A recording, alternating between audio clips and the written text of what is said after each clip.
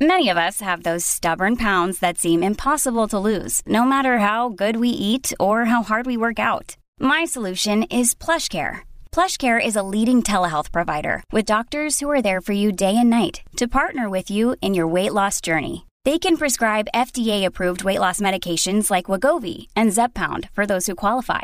Plus, they accept most insurance plans. To get started, visit plushcare.com/weightloss. That's plushcare.com/weightloss. Welcome to the Vital Dawn podcast for Thursday, September 24th. S&P futures are trading down about 10 points. That is about 35 basis points.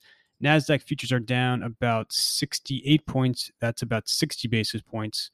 So you're seeing further underperformance in tech versus the broader market. In Europe, the major indices are down 80 to 90 basis points. The selling is relatively broad. You are seeing an anti-cyclical bias. A lot of your epicenter stocks, so travel, leisure, aerospace, are underperforming. Tech is also getting hit in Europe. So broad weakness in Europe. The major indices in Asia finished in the red pretty much across the board. So as far as news today out since the U.S. closed on Wednesday, there's not much. You had two central bank decisions in Europe. Both were in line with expectations, non-events. German IFO is the only real economic number, also non-event. You have a couple of very minor small M&A transactions. Doesn't really matter for the macro picture. And then in terms of earnings, really not much to kind of talk about as far as macro implications are concerned. Obviously, I have everything compiled in the piece this morning. So it's really kind of just a lot of the bigger, broader macro themes. And all of these are very much consistent with, I think, where things stood at the close yesterday. So I would say just kind of grouping the main categories of news in order of importance. Election logistics have become the most important macro topic, at least in my conversations with investors. It's not so much who is going to win or who would be better, Biden or Trump, for markets. It's more, when will the market know who wins the November 3rd election? That is by far, I think, kind of the biggest area of concern in the last 72 hours. And you saw yesterday, Trump was giving his kind of daily open mic press conference and said again that he would not commit to a peaceful transfer of power if he were to lose. There was a big article on The Atlantic yesterday morning, about 45-minute article in terms of the time to read it, that walked through a lot of the kind of dire scenarios as far as what could happen in the days and weeks after November 3rd. I summarized a lot of that in a piece I put out yesterday afternoon and gave some of my own thoughts around it. But that is by far, I think, the biggest area of concern right now. It's not so much, again, will it be Trump or Biden, who's better for markets, but it's more, how will this all unfold after November 3rd? So that's kind of topic number one. Topic number two, obviously, is the election outcome. So once people get comfortable with the election logistics, there is the question of, who's going to win the White House, who will win the Senate, what will the implications be for policy, et cetera. You still have the poll figures nationally approximately the same. Biden's up high single digits nationally. He's up about 4 points within the battlegrounds. Some battlegrounds are a lot tighter than others. Florida in particular is obviously crucial for Trump. There is no map that exists for Trump to stay in the White House without Florida. You can see this in a lot of the policy actions he's taken the last week or so concerning Puerto Rico, concerning Cuba. Florida is absolutely crucial. He had a very favorable poll yesterday, Trump did, in ABC Washington Post, that had him up 4 points in Florida. So that obviously will be very much in focus, that state. Again, I think the optimal outcome as far as markets are concerned would be Biden and then a strong GOP majority in the Senate. It's looking like Biden, again, if it were held today, he would most likely win. As far as the Senate is concerned, I think Republicans will lose at least a couple of seats, if not the entire majority. And so a blue sweep would be a negative outcome for markets. Again, I think not only could the Senate majority get turned over, but I think you also have a growing chorus of people on the Democratic side of the aisle who are in favor of abolishing completely the filibuster, in which case, if you have Biden and then you have Pelosi staying in power in the House, you could have, some pretty dramatic shifts as far as policy is concerned without the filibuster. So, I think those two things, just the election logistics and then fears of kind of a full blue sweep, are certainly not helping sentiment. So that's kind of, I think, topic number one by far is just the upcoming political climate in the U.S. And then obviously on this coming Tuesday, on the 29th, you have a big catalyst with the first debate. Away from politics, in terms of COVID, the markets have not been as sensitive to case figures as they have, as was the case back in March and April. So again, in the U.S., you had a sharp spike in June and July that abated it in August and early September, and you are seeing case numbers creep up again in the U.S. Again, I don't think that's really kind of the prime factor. I will say, though, that stocks are still very sensitive to the New York City tri-state area. And you have seen in New York City a mild increase in cases. You had de Blasio make some relatively concerning remarks yesterday morning, just talking about how, there are some alarming clusters in New York City that bear watching and that require vigilance. Again, I think stocks are very sensitive to New York City, so that did not help yesterday in terms of just broader sentiment. On the vaccine front, it's very kind of consistent with what we've been saying now for several weeks. So Johnson & Johnson entered phase 3 trials yesterday. It was widely expected to do that by the end of September. So now you have 4 main candidates in phase 3, including J&J. So you have J&J, Pfizer, AstraZeneca, and then Moderna. The AstraZeneca trial is still on hold in the U.S. Keep in mind. Again, that's it. Most people assume it will resume relatively quickly, but it's been now a couple of weeks since it's been placed on hold.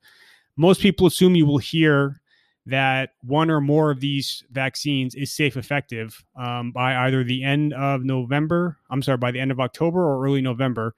Pfizer is likely to be the first to know that. Pfizer will probably make a declaration before the election. In terms of FDA approvals, the emergency use authorization, then a full FDA approval. There's been a lot of noise about this, especially the emergency use authorization. I think markets are going to kind of ignore all of that and really just look at the underlying data and then make a determination based on the actual data on efficacy and safety as to whether or not these things will really make a difference. In terms of when the FDA will approve or not, I think, again, there's obviously, I think, a lot of political pressure that is being applied to that process, but the data is the data, and that's, I think, going to really what will drive market perception. I think, though, that vaccines, again, are kind of a 12-month story. I think in the near term, these rapid tests that a lot of companies, Roche and Abbott in particular, that could really move the needle as far as changing economic behavior, especially in a lot of these epicenter industries such as travel, leisure. So if you can really see an aggressive rollout of those rapid tests, that will matter more, I think, than vaccines will. So those are two big issues to watch.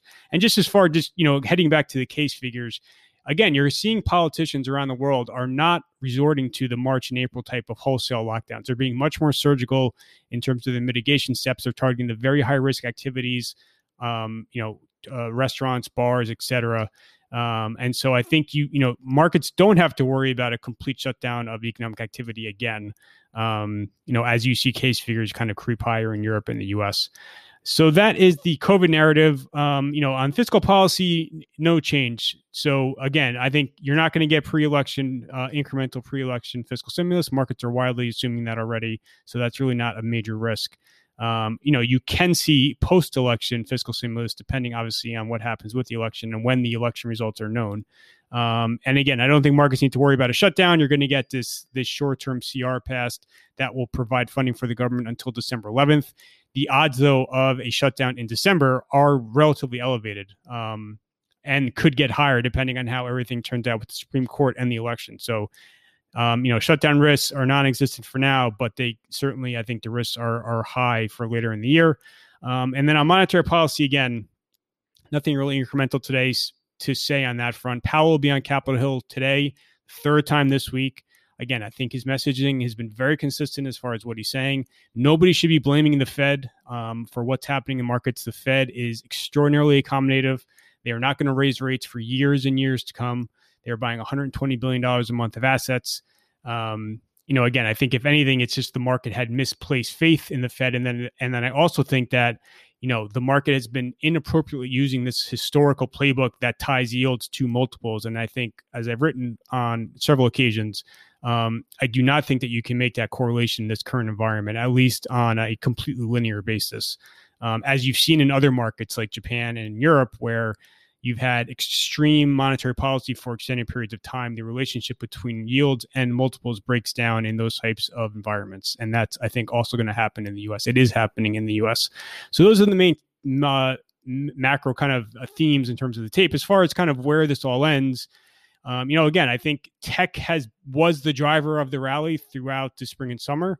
Tech broke down back on September 4th. The NASDAQ did, and it really hasn't recovered since. So I think the psychology around tech has shifted. You are not seeing investors kind of blindly dive back into tech and bolster the indices, and that's obviously a big problem. And you also are not seeing people confident enough to kind of go into cyclical value to offset what's happening in tech. So, I think for a while, people were kind of playing the cyclical versus growth game. You're really seeing investors not find either appealing at the moment. And that's obviously why you're seeing kind of these broad risk-off types of price action. And there's not a lot of valuation support either. So, I'm relatively confident in the earnings power of corporate America. I think that they've demonstrated an ability to perform reasonably well outside of those epicenter industries throughout this pandemic. The question is, what price do you want to put on that earnings stream? So, 19 times on next year's earnings forecast gets you to about 31.50, which is not too far below these levels, but 19 times is still not a very cheap, quote unquote, multiple. So the absence of valuation support is another reason why, I think you're going to continue to see some of this sluggish price action. Just quickly on the calendar for today, it should be quiet. Again, Mnuchin and Powell are on Capitol Hill. Trump is going to be making some type of healthcare speech. Even kind of White House officials that are quoted on it call it more just a marketing campaign than anything else. He'll make some type of announcement about pre-existing conditions, but that shouldn't really matter much. And you have a couple of earnings before the open: Accenture, Jabil, CarMax, and Darden Restaurants. And after the close, you have Costco earnings as well. And that is essentially it for today. Thank you for listening.